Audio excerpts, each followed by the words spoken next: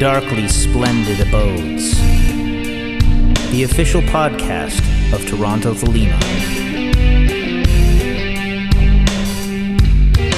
Exploring, if you will, practical philosophy, from science and the workings of the mind to spirituality, esotericism, and magic.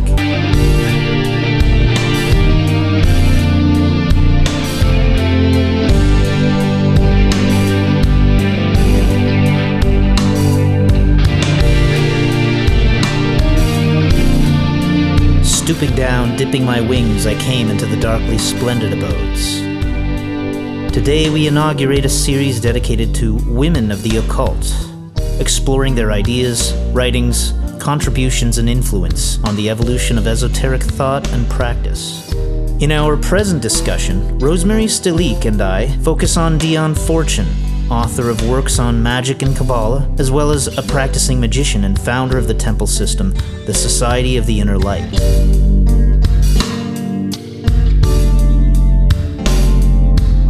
Do what thou wilt shall be the whole of the law.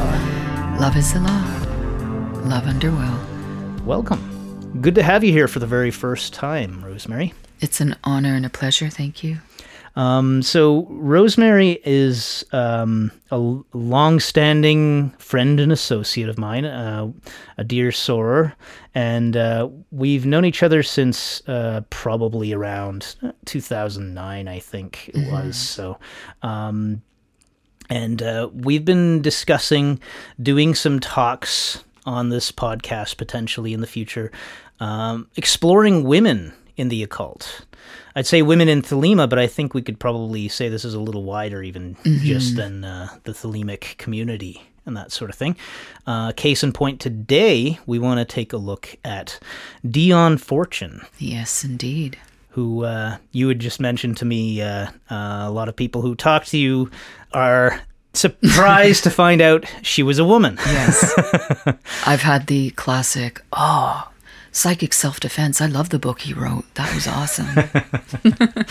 Which I have not actually read that book. I've never gotten around to that, but I've really got to dive into that. Yeah, it's one of my favorites. I've heard nothing but good things, and it seems like it's okay. Do I understand correctly? Is it a fiction book that is just as well it kind of portrays a lot of the nonfiction stuff that she's... I think out of all of her works, it would be one that's more of like a tome, a book of shadows of techniques and meditations, methods, etc. I may be thinking of a different book because I was thinking, I think it's in the book that I was reading just recently, Aleister Crowley and Dion Fortune by Alan Richardson. I just happened to come across that and figured, okay, we were going to talk about Dion Fortune, so that seems awful on the nose.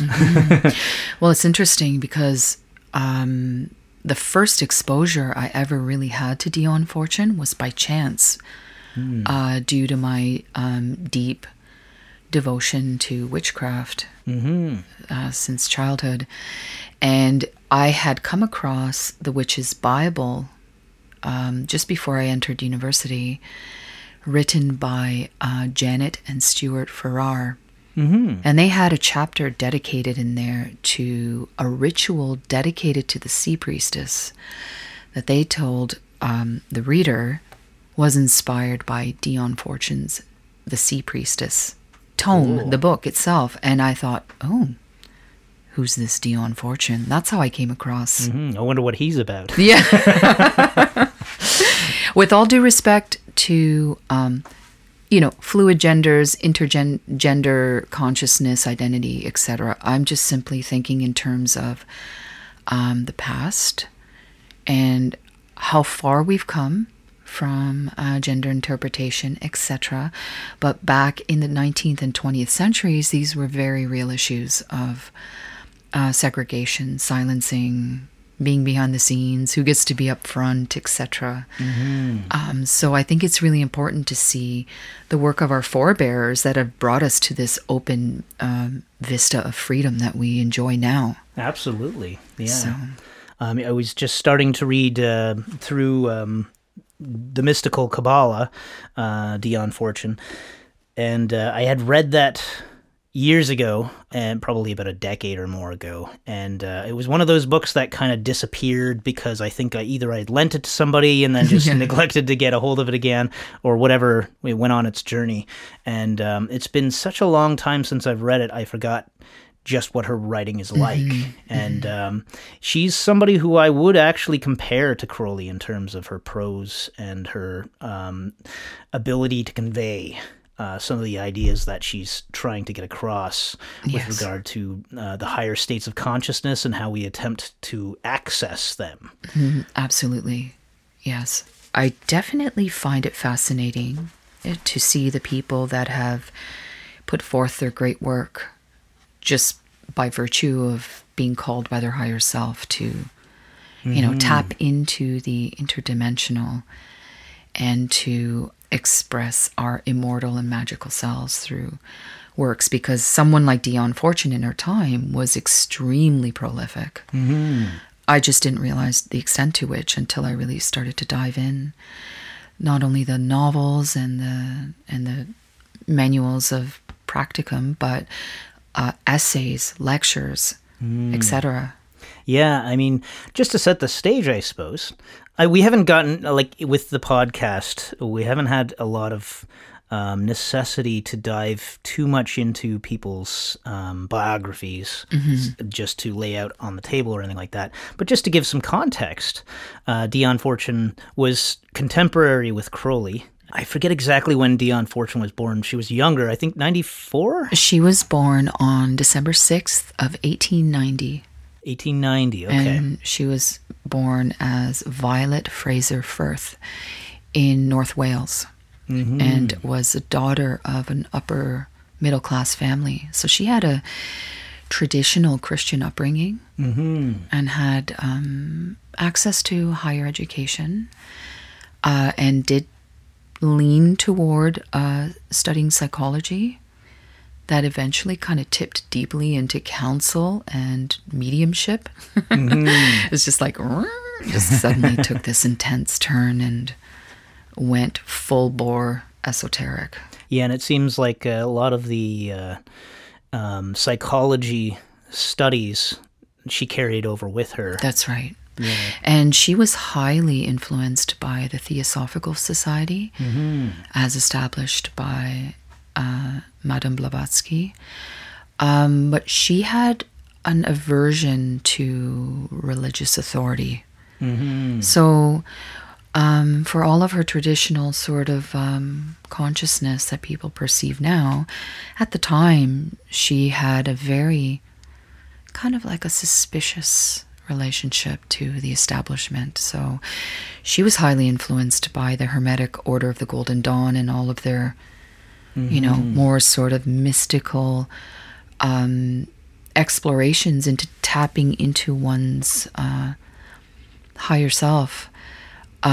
She very deeply pursued the concept of gnosis, the individual having a direct pipeline to source. And through the Theosophical Society and various experiences like that, she was able to give language to her philosophies, one of the concepts of which was that she received a direct transference of wisdom from ascended masters. Yeah, she even had her own channeled work. That's right, yes. The Cosmic Doctrine, which you could compare to the Book of the Law that Crowley received. Absolutely. It seems like it's a bit of a different context for the thing, because hers was... it sounds like it was a series of channeling sessions. Yes, I think so. And I think she had a partner who she worked with. And she managed to put these extremely sophisticated spiritual ideas into layman's terms for people to be able to access on a personal level. So she was one of the first people to pronounce the importance of seeing all gods as one God, all goddesses as one goddess, just right across the board, that we are a vessel for the divine as much as we are divine. And she very intensely promoted seeing the human body as a temple, and a vehicle to transfer that holy energy to the mind and to convey magic through our entire physical sense, body, mind, and spirit. She was one of the first people to really go there in her circle as a woman. Yeah, and I think she also had something that goes really nicely with thelemic principles, which is the idea of not just buying into things whole cloth, but having a skeptical attitude about them. Yeah. Very philosophical, I think. Just the questioning, the exploring, the inquisitiveness. Yeah, case in point, she, with the cosmic doctrine in the introduction to it, she herself says, on reflection, she can't say that there's anything within it that would be, that wouldn't already have existed somewhere in her own mind. So she's really confronting the idea that, okay, let's look at this scientifically, so to speak, in terms of whether we can say that it's truly a channeled thing from a different intelligence than my own, or if it's something that's coming up from me in some way. But she was certainly clear that it's like, if it was just from her, then she didn't know how she did it. So it was, yeah, it's fascinating, because I think that really starts to illustrate the concept of the union of macrocosm and microcosm, and that whole sort of like, absolutely, that fluid passageway between those realms. Yeah, Crowley often talks about genius, the genius. So that thing which works through you, and you are essentially equivalent to the tool that the genius is working through. And so being able to open yourself up to allow that to flow through. And that sounds very much on par with what you're talking about. In her pursuit of connection to the divine without semantics getting in the way, at some point, she did end up, like later in her years, probably in the 30s, like between the two world wars, she started becoming more open to the idea that concepts of paganism are as relevant as Christian esoteric concepts. So the gods of animism, of the earth, are as relevant and real as Christian esoteric representations of the divine. So it's around, like, I think it was the 30s where she wrote The Goatfoot God, and she started to really open herself up as a priestess that way. But I found one of the things that was really fascinating about her self-expression was she kept oscillating between this high Christian esoteric mysticism, and then when things got a little too intense, like in the outer world, she would if I were to step back, she was naturally that, and she would explore more sort of like animistic concepts until things in the outer world got too intense, and then she would snap back into what she was familiar with. That sort of wrestling with her inner spiritual ethos, or whatever, how she felt about things, what her philosophy was, is very palpable in all of her writing. Like you see this wavering back and forth, like an explorer. Yeah, and that puts me in mind, I don't know if this applies directly to that, but it puts me in mind of sometimes people will see something like that as being an indication of, or the fact that somebody may change down the road. They may feel a certain way at a certain point and then change down the road. They may see that as evidence of inconstancy, or something along those lines. But it's something that I would personally respect quite highly, because if you're willing to constantly be reevaluating and constantly growing, that's a really important factor. It's this courage to hold introspection with yourself, absolutely, and your beliefs, and to challenge them. It's actually a very ancient sort of Greek philosophical consciousness. Yeah, I think if you're the opposite of that, I think would simply be a fanatic, right? Somebody who's not willing to constantly reassess.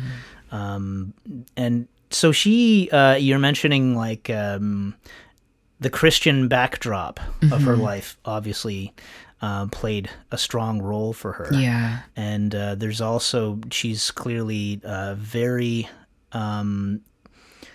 taken with, or very into very into a lot of the British kind of pagan backdrop as well. Yeah, like she was fascinated by the, as I like to call it, like the pre-Christian earth-based animism of individuals indigenous to that land. She felt a very strong connection to humanity's connection to the land from which they came, only because like we're a product of the earth, of that geography. It's not to say we're bound by that, but that somehow has an imprint on our DNA. Absolutely. So you think about, someone wandering through the Black Forest. If you think of the witches at the time and the deep connection they had to that land, it was like one of the cross-pollinations that happened where, as you know, Aleister Crowley met Gerald Gardner. And there was that sort of cross-pollination of appreciation of the ancient forces of nature. Yeah, and collaboration, really. Yeah, that was also, in many ways, kind of anti-establishment. Absolutely. Because you think about, the state of politics in the world and the raging of the wars, and witches at the time gathered to project forces to thwart off invasion, Yeah, that's something that Alan Richardson touches on a little bit. In the book that I mentioned, Aleister Crowley and Dion Fortune, he's talking about, he's kind of working his way backwards through both of their biographies, starting from roughly the World War II period, because that's just after when both of them passed away. That's right, yeah.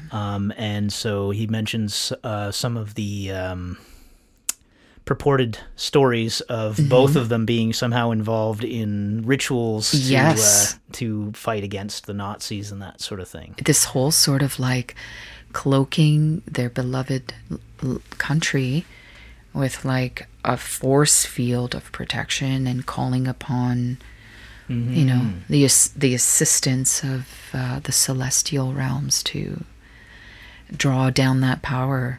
And it's interesting because if you study a lot of the Gardnerian witchcraft principles of the time, you have your classic setup with one of the fundamental concepts of ritual being the raising of the cone of power within covens in order to manifest specific magical outcomes. And, that practice of protecting England, Europe, what have you, from invasion was definitely a preoccupation of a lot of occultists at the time. It's hard reading some of these things. I think that's one of the criticisms I would have when it comes to Alan Richardson, is just it's tricky when there's a certain level of credulity that comes across that is makes me wonder if I always, it's always interesting to find where the truth lies as far as you can, fully knowing that we can oftentimes not really get at the truth. But sometimes when you have a somewhat credulous writer, it can be more interesting to them to look at things from the point of view of gossip, or from the point of view of like a good yarn to be pulled, And also, like, we have the privilege of hindsight through the ages to be able to look back and critique things that perhaps were not things that we were familiar with because it's outside of our time.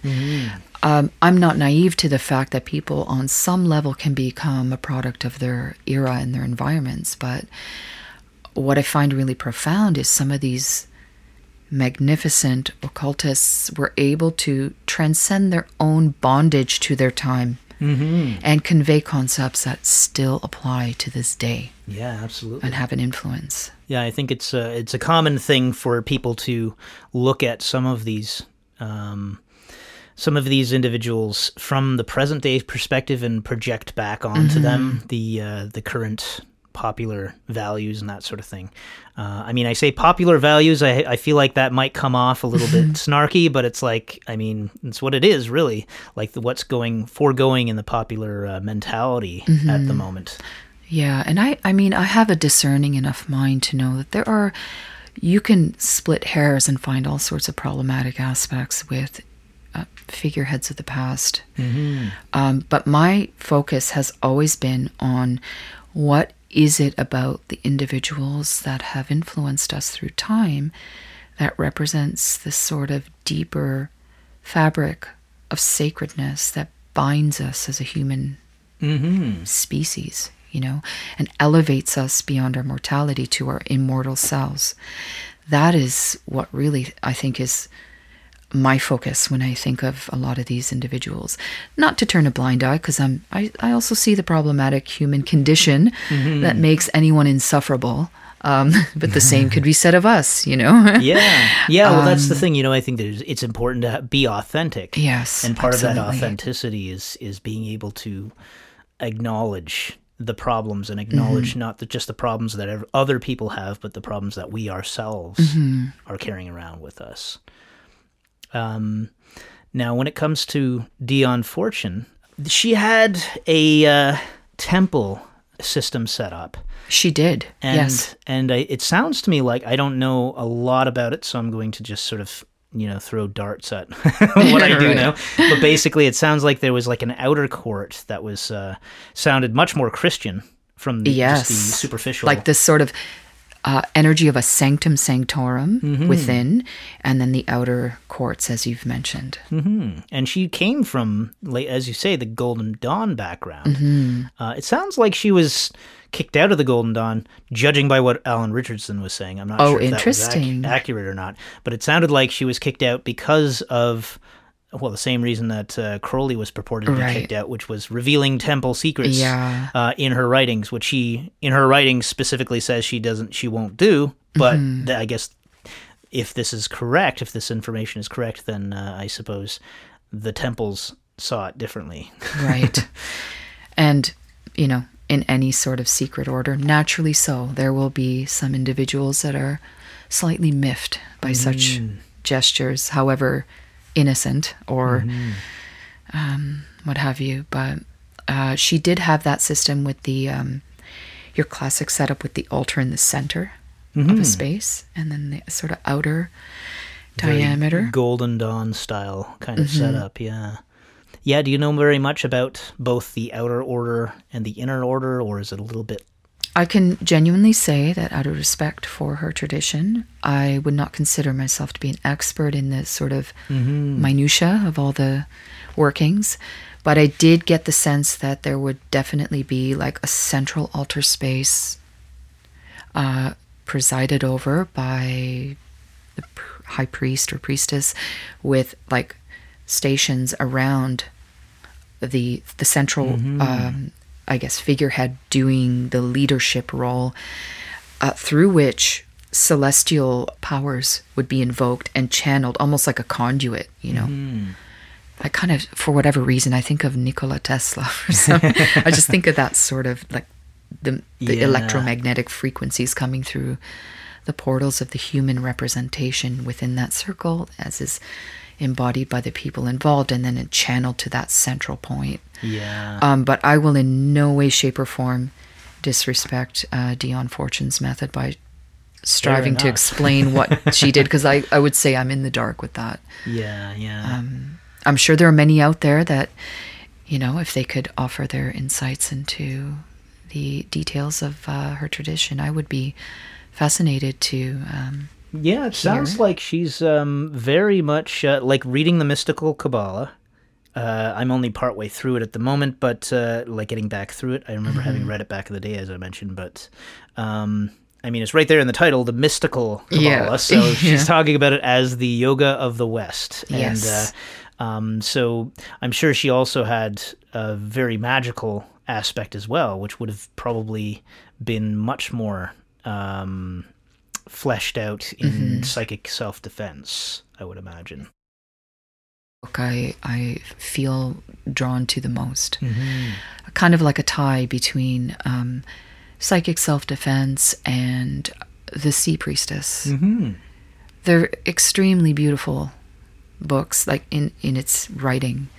Very accessible, extremely digestible. And it's interesting because, with my personal obsession with David Bowie, I learned over the years that he had a huge reverence for Dion Fortune's work. And that her work had a massive influence on him, magically, cool, as an individual, for what it's worth.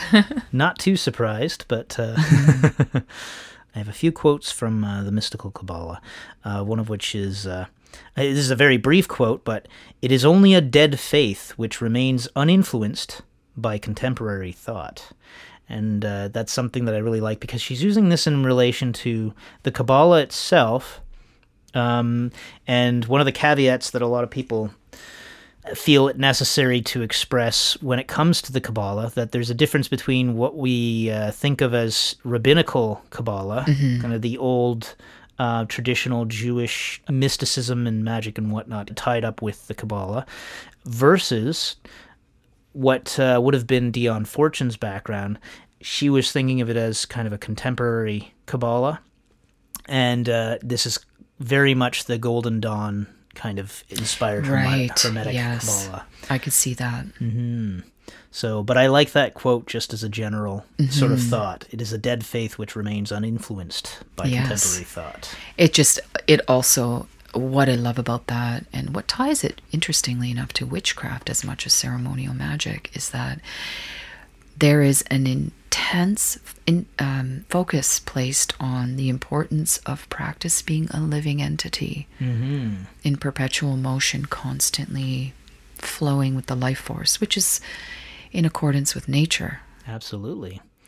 And I think, that's thinking of archaeologists digging up things in ancient Egypt. Right. Like, they're not going to have that connection with what the living sort of religion was. They're going to be speaking of it in dead terms. And they're handling all the tools and the environments and the implements, etc., in a way that is like holding the bones of something. And it was a vehicle of transference, but in and of itself, it's not the same thing as experiencing, interacting with that bone, the bones when they had the flesh on them, and they could move of their own accord. Those instruments hold secrets that only came forth in a living, active context. Of ritual.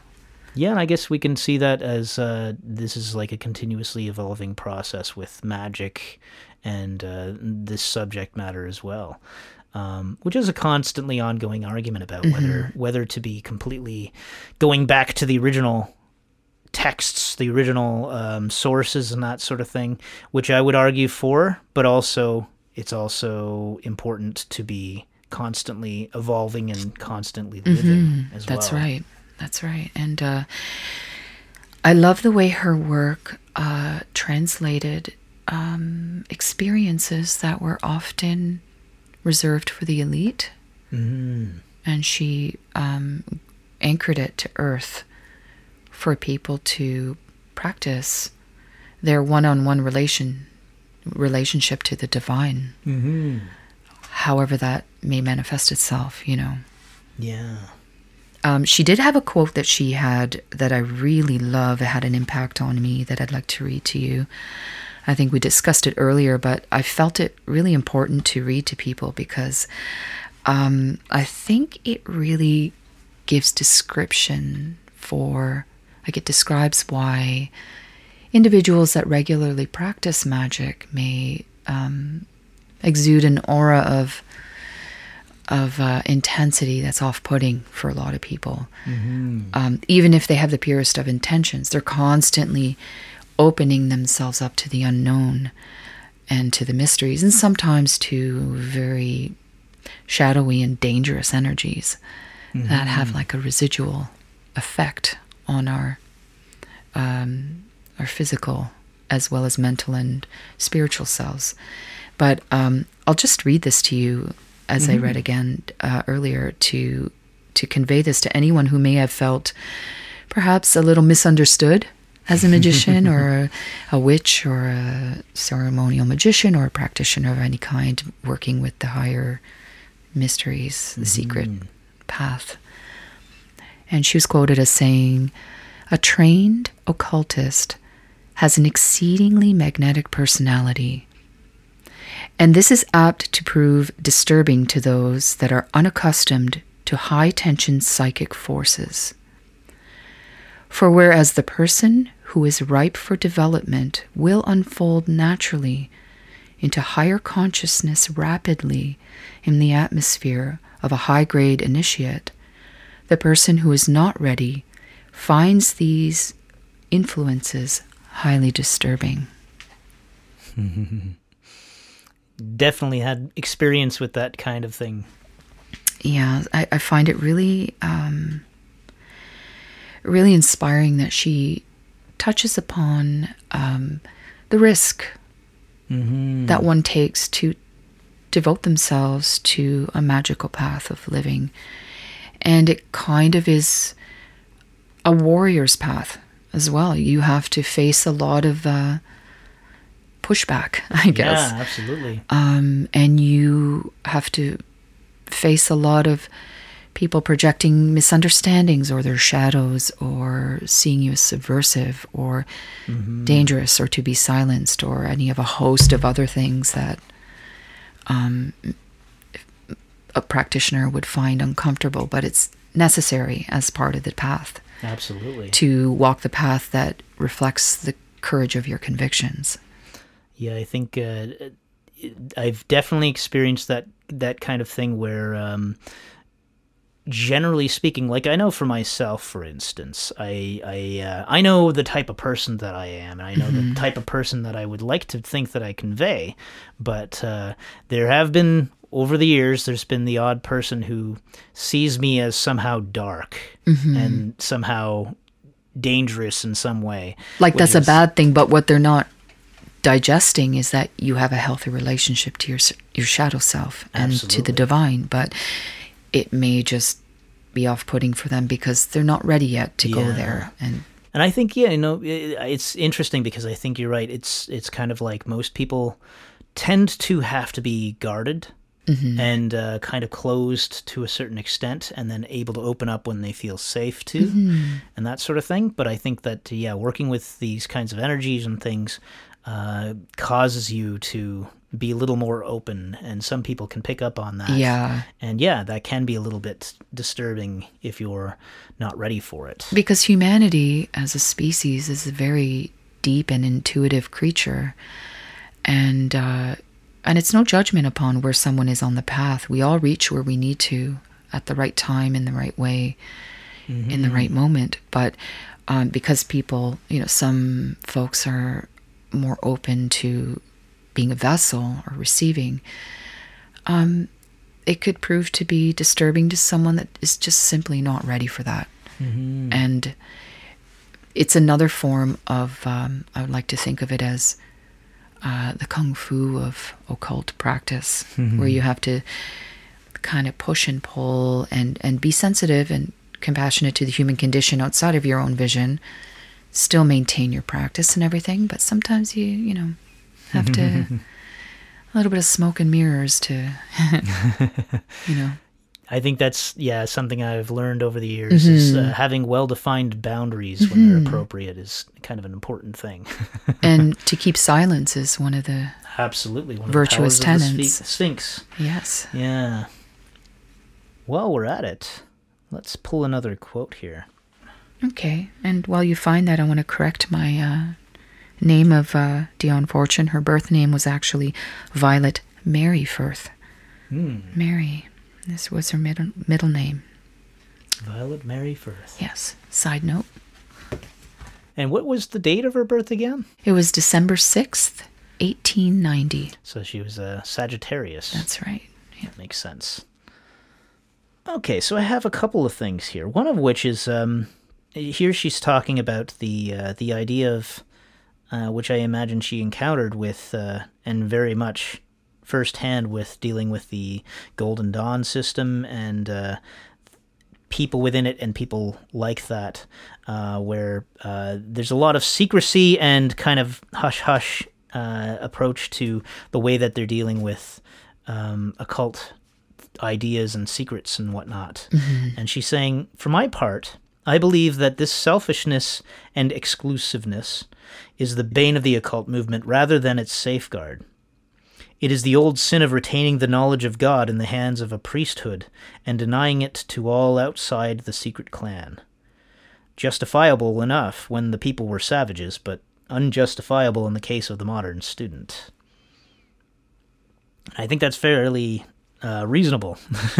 It's really cool how, at least for me personally, I pick up this constant yearning to open up one's self to that higher mystery and not have these mechanisms of fear and authority. Yeah. And I mean, within ritual, there is a certain level of importance that should be adhered to when it comes to like time and measure, and when certain aspects of a ritual moves from one phase to another. These are sacred things, but I get the sense that she's always like having to face like the greater organizations of like church and, you know, like the keepers of the structure that are determining the properness of how things should be conveyed, like these extra bodies that she just simply wants to divest herself of. Yeah, and you know, I feel like there's a lot of these things kind of develop over time, where it's like trying to maintain the secrets for there's reasonable ideas behind it a lot of the time, where it's like, okay, well, if somebody goes through this temple system, then they're going through the initiations, they want the things revealed to them in the right time so that it takes the full effect that it's supposed to have, and that sort of thing. And that's the argument for a lot of the secrecy. And that's sacred. There's sacredness. That's part of the in sacredness, you're right. Yeah. But then I just get the sense that a lot of times there was, you know, due to society, to era, to experience, to what class she may have experienced in growing up in England, that there was a certain sort of fight all the time to rend the mysteries from the covetous and, you know, disseminate it amongst humanity to help us all evolve. Yeah, and that seems to really be the driving force for her, is sharing these ideas so that it's facilitating others. Do you feel like she was... I almost feel like that was a stupid question. I was going to say, do you feel like she was hindered by being a woman in her work? I would say yes, on some level. I mean, she had more privilege perhaps than other women at the time, which allowed her to navigate certain realms perhaps that others could not. But I mean, even if you think traditionally of who the keepers of ancient Kabbalistic mysteries are, it's pretty much a brotherhood. And I don't diss that. It's a fact. It's an ancient phenomenon. But I feel like she was trying to get beyond projections of gender, class, etc. in some ways. In some ways. I mean, in other ways, she was perceived as very gender normative. You know, she did the whole binary thing with what a woman is, what a man is. And I mean, we're a lot more liberated at this point, but she had certain, you know, things that she wrestled with that were clearly a result of her being born at the time she was born in. But at the same time, you know, she was the one who, unlike other women, really intensely promoted that people be nude or sky-clad, as it's called, under their robes when they ritualed together to create the male-female tension in a circle when they work together. Not like garishly, where everyone's like, hey... Not that it's garish to be nude, but some traditions are just not open to that kind of thing. As a ceremonial magician, with everyone clad in robes, she still adhere to the sacredness of the nude body as a temple, as a vessel of the divine. And I love that. I love that she had that sense of reverence for the body. And I think that, it's unfortunate that it's not possible to have more engagement with that on a wider scale. And I say it's not possible because just from firsthand experience, feeling like, when we had, at one point here in Toronto, we had the Gnostic Mass happening for a little while. And there's a line in the Gnostic Mass where the priestess is sitting on the altar. Are you sure you should be revealing this? Oh, it's very revealing. But there's the priestess will be sitting on the altar. The veil will be closed at the time, and she will divest herself of her clothing, her robes. And Crowley has a little note there, a stage note that says, in vulgar countries, oh, wow. In vulgar countries, it's acceptable if she puts her clothes back on before they open the veil. Basically. Oh, wow. And I always took that as being this snarky little, clearly England is not a, civilized country. So his own little jab at but unfortunately, I mean, just in firsthand experience, I kind of like, we live in a vulgar country. Because unfortunately, those of us that were immediately in the group and that sort of thing were totally respectful and totally treating this as a sacred thing. But, it was kind of a public setup for the thing. And when we'd have people come in that were not close to the group already, people just don't know how to handle themselves, And right. It's an unfortunate thing, I think. And I think that's part of the reason also why, there is that constant dance between, like, how do we provide a safe environment for ritual where, each individual is respected as a living embodiment of the divine. I know over the years, within various multiple circles I've explored and participated in and have walked through and been initiated through, there are very complex and divergent levels of acceptance and aversion that you see manifested before you. I know for some individuals in the Thelemic community, it's been a little bit more, what's the word I'm looking for? It's been difficult, I guess, to have women feel safe in certain experiences.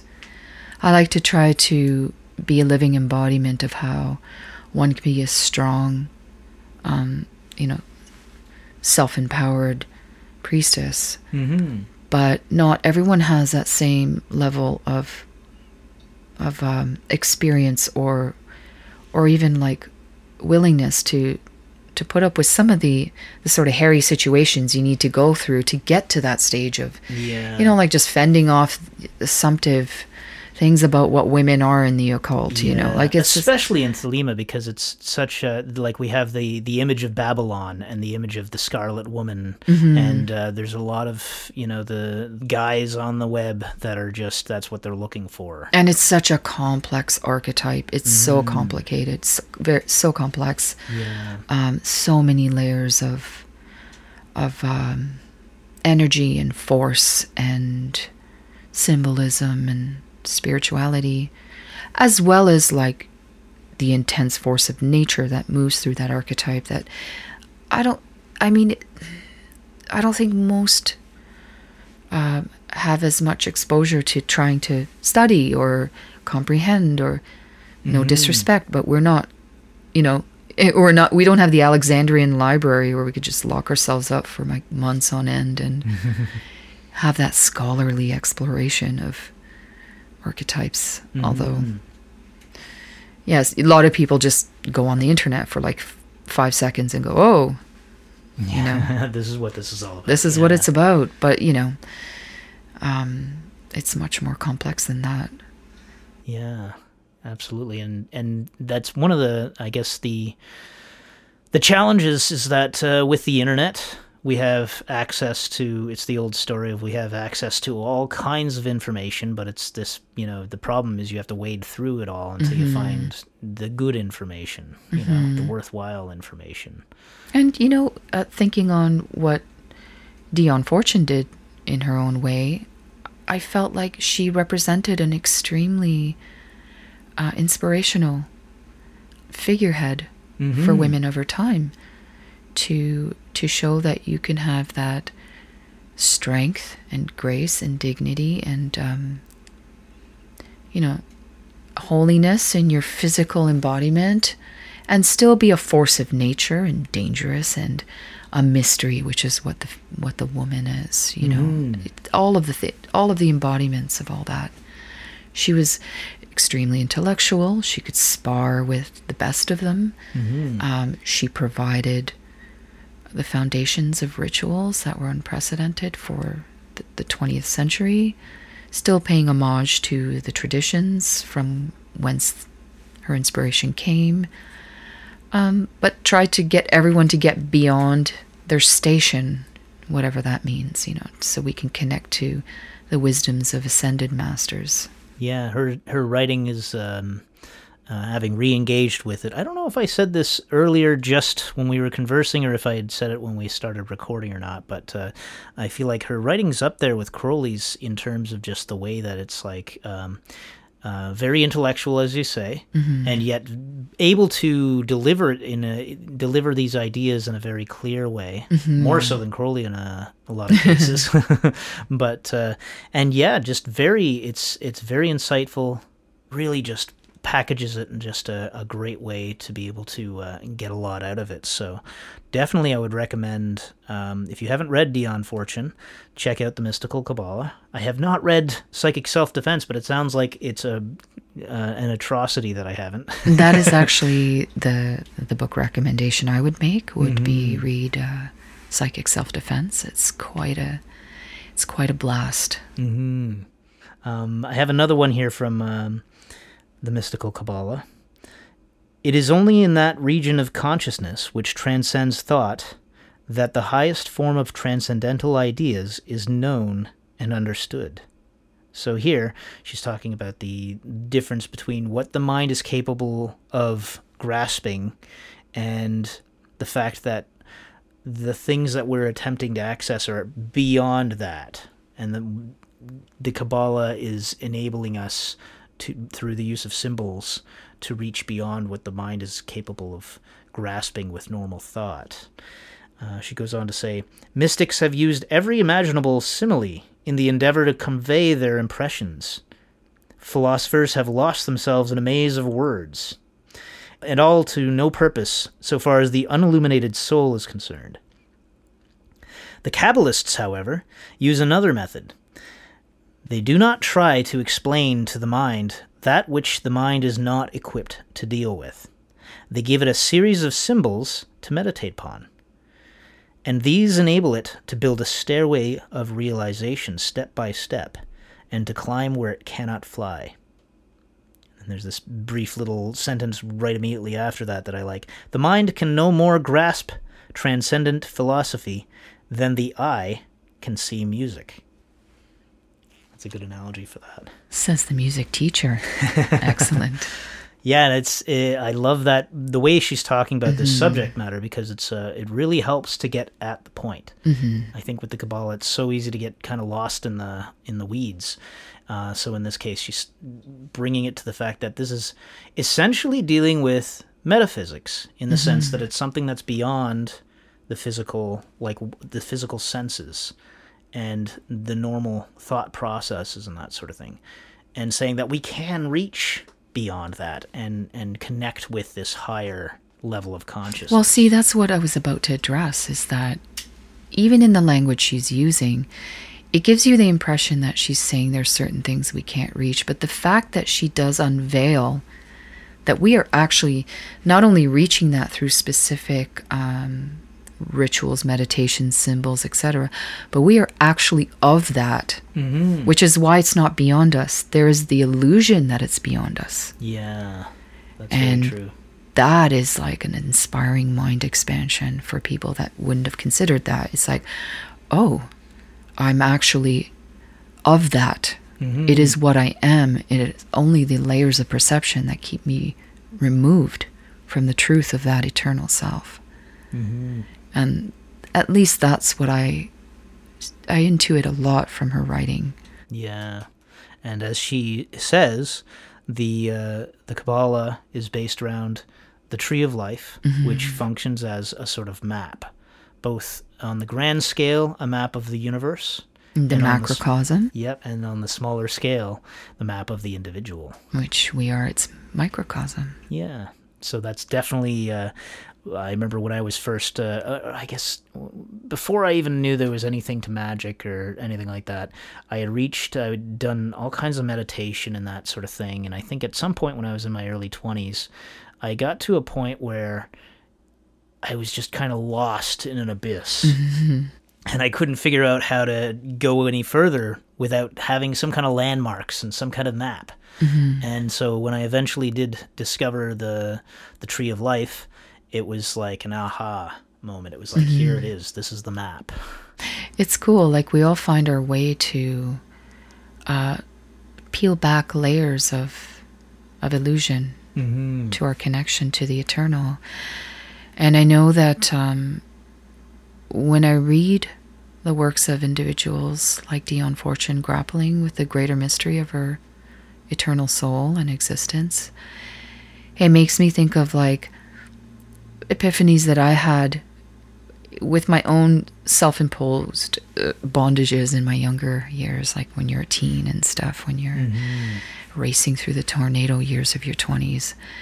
And when you start to really sort of do your shadow work around that and realize these are your own cultivated veils of bondage, and being as one with the eternal transforms you into a shapeshifter where you don't get bound by, mm-hmm. the circumstance of your reality as it stands, or your gender, or your, cultural experience, or what have you. At least that is what it represented for me. Mm-hmm. Everyone has a different experience of somebody's writing, of course, but that was a huge epiphany of to celebrate. Yeah. She also uses the analogy of the kings of Edom as an example. In the Bible, there's the idea of the kings of Edom were the earlier kings, almost representing an earlier formation of the world, that were warring amongst themselves, and they had to fall away so that a new kingdom could arise in their stead. And she's using the analogy to express the inner warring of the different parts of the mind, mm-hmm. so that the kings of Edom are those different aspects of your own mind in that exactly that whole process that you have to go through. Yeah, the legion that you sense is your singular self. Mm-hmm. So I like that, and I also like. I was debating whether or not to get into a thing about. Because when it comes to Christianity and the idea of the Bible and that sort of thing, I think that a lot of occultists, especially Thelemites, are very averse to those things. And I have no problem being averse to Christianity, but I also have no problem reading the Bible and exploring Christian ideas or Christian thinkers, because personally, I like the idea of essentially cannibalizing all of it. Right. It's like eating the heart of the enemy, if you want to think of it that way. That is an eloquent way to put it, yes. I feel that a lot of the different traditions of religion in the world serve what they must for individuals on such various and complex levels that one cannot determine the good or bad or something. It has to be a very personal relationship. I've over the years become more in tune to vibrations and concepts and threads of themes and symbols and truths, and the semantics of things start to fall away from me. Mm-hmm. More like a direct transference of certain cosmic vibrations, whatever that is, as insane as it sounds. But I won't lie, I've had a long history of animosity toward, my experience with the Christian religion. But it took me a lot of shadow work and personal intellectual homework and stuff just to try to see beyond one's human aversions and just try to see the sort of like the sort of hawk eye view of what all of these things are, where they vibrate in unison. Yeah. I think there's much to be said for just opening yourself up to energies, frequencies, and don't get so caught up in the door frame that you're not moving through the door. I see the door frame as like the language that people get obsessed with. Yeah, it's sort of like, you're describing these things in very ambiguous terms necessarily. It's the same thing that Dion Fortune's talking about with this, these things that are beyond the mind's ability to categorize and kind of grapple with.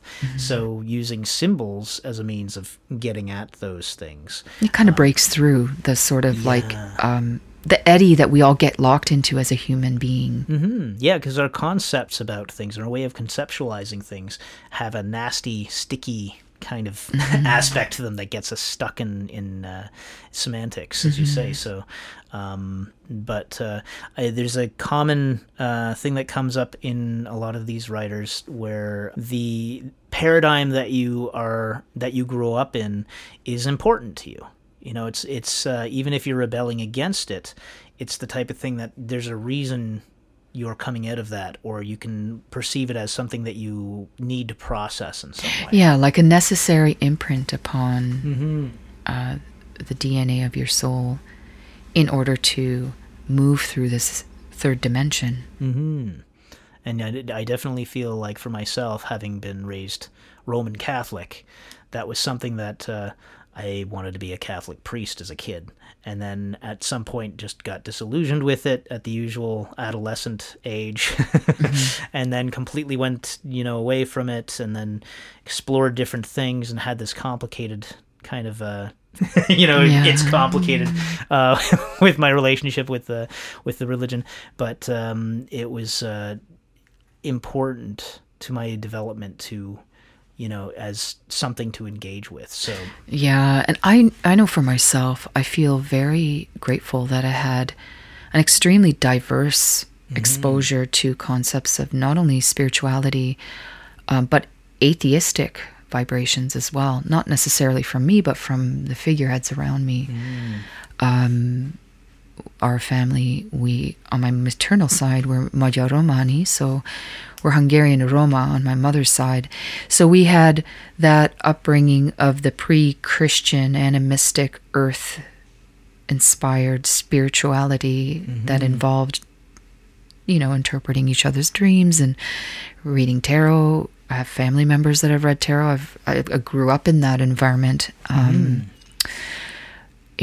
sister that reads tea leaves and coffee grains. And these things were working symbiotically while my mother had some fantasy about us going to Catholic school, like it would, somehow make us acceptable in society. So I had a lot of the cognitive dissonance that came between my private life and the outer world of the school system. But I'll tell you one thing, if it's one aspect that really came out in my upbringing, it was how to integrate all of the threads of experience I was surrounded by in a 360-degree radius. So I may not have resonated with some of the scripture as a child, but I loved ritual. I loved seeing the robes and the chants, and feeling the, the transference of human being and the eternal kind of moving between itself and its outer and inner dimensions. Like, I didn't have words for that, but I could feel things, That's why vibrations and energies and the ambiance of things, the frequencies are really important.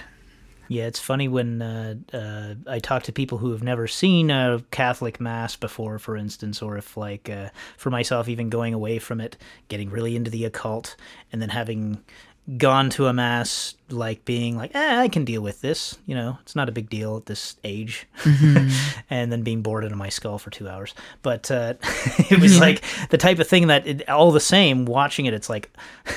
This is such a blatant magical ritual. It's exactly. Just like right there. Yeah, there's value to be gleaned from any experience if you have that you have open eyes to see. That's right. That's right. But bringing it back around, this is, I guess, relevant because, again, we've got Dion Fortune. She's engaging with these British kind of pagan ideas that go deeply into the British soul and the earth there and everything. And then, but at the same time, I mean, like I had mentioned, there's this outer court to her temple that seems to be a very Jesus-based outer court. I don't know much about it or anything like that. Well, simultaneously, it's interesting that you bring this up because she was grappling with this within herself. Mm-hmm. She really deeply related to the Christian esoteric vibration. She referred to Christ as an ascended master. Mm-hmm. Now, that's like a whole other world that I wouldn't even,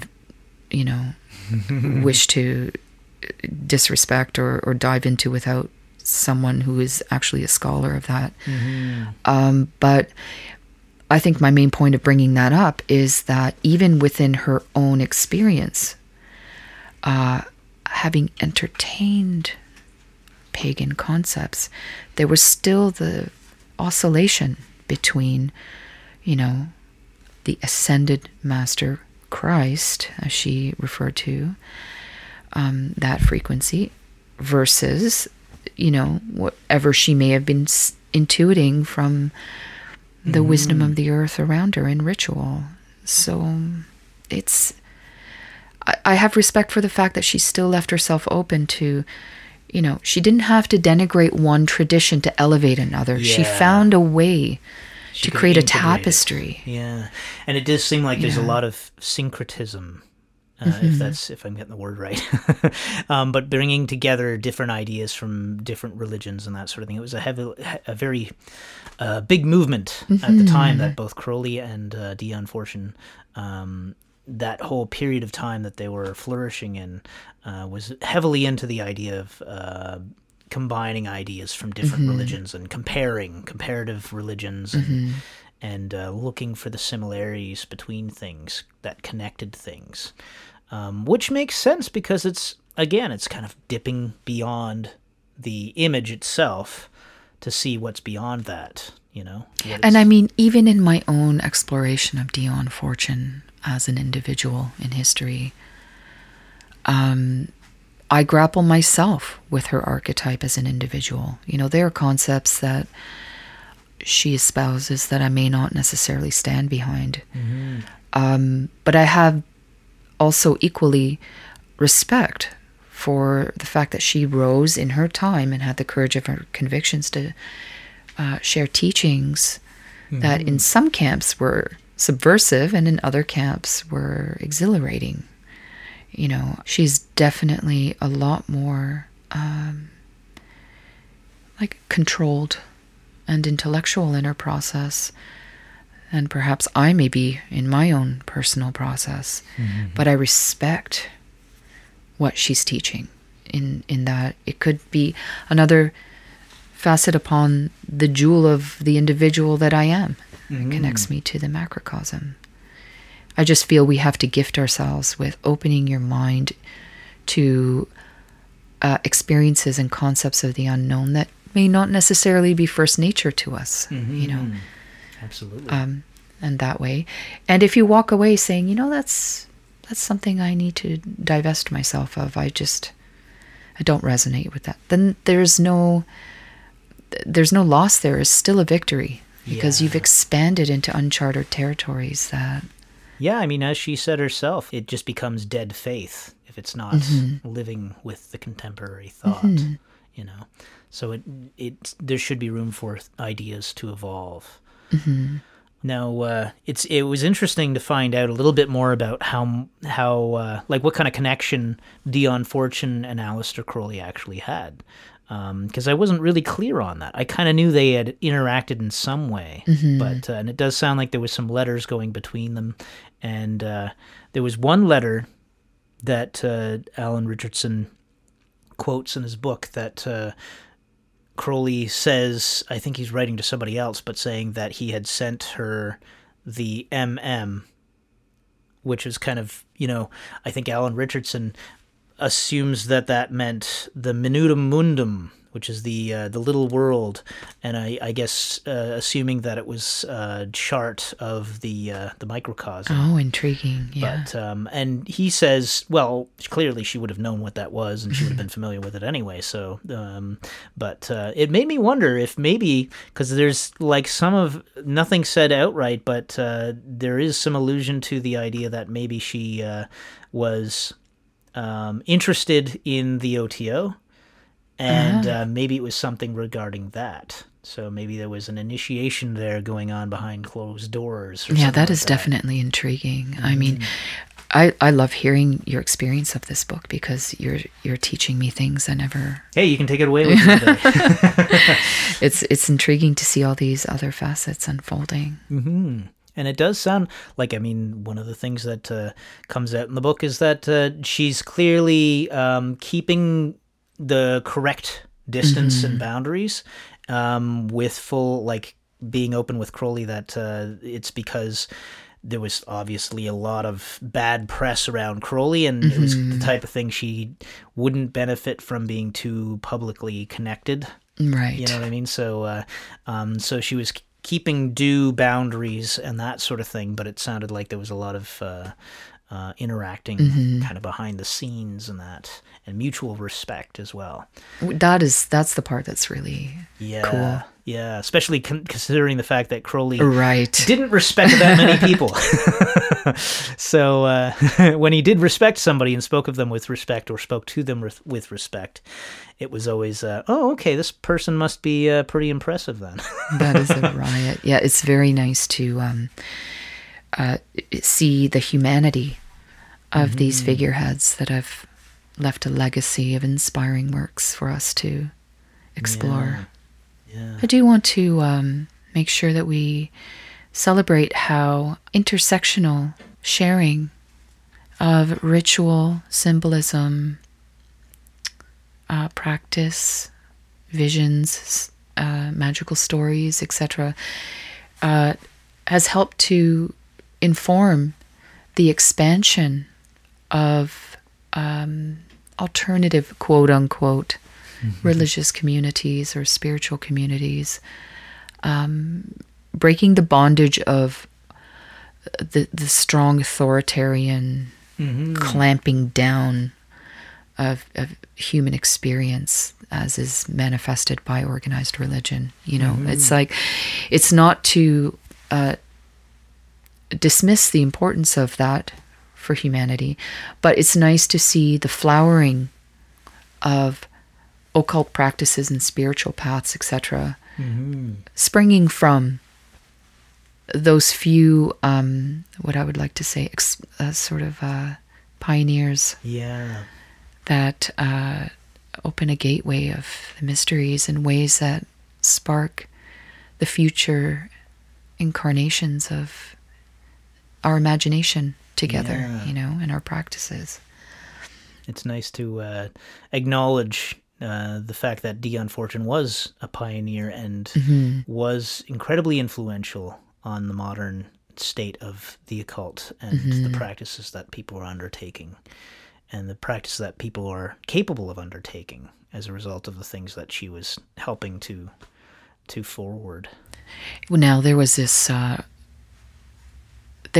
passage within the Sea Priestess. I have read it so long ago that I feel like I need to reread it. I can barely remember it. But there was a passage that she had referring to the ritual veneration of the goddess Isis outset. That involved a priestess going down to the ocean and having like dipping oneself 7 times into the tides and invoking various epithets of the goddess. And I remember that having a huge impact on me because I had always found the divine feminine current through nature, but this was like this organized, stylized ritual, invoking the multiple names of Isis. And I don't know whether it was directly from the book that I got that, or, which is more likely to be my second guess, how the Sea Priestess is processed by Janet and Stuart Farrar in their Witch's Bible. And they had incorporated that passage into a ritual that was outwardly enacted. And I remember that being just the coolest thing when I first came across it in my in my sort of earlier forays of exploration. The formalization really blew my mind. I was like, whoa, okay. I mean, outside of intuition and practice, there's something about this sort of like ceremonial, the ceremony of it that really struck me. Very cool. Okay, well, thank you so much for joining me with this conversation today, Rosemary. It is my honor. I'm very grateful for the invite. Well, I hope we were able to continue with more conversations like this in various topics in the future. Absolutely. We'll see how things evolve from here. Thanks again, and 93. 93.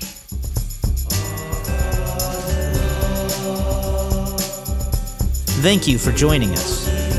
Look for Toronto Thelema on Instagram, Facebook, and YouTube. Watch for events in the city. And join us again in the darkly splendid abodes.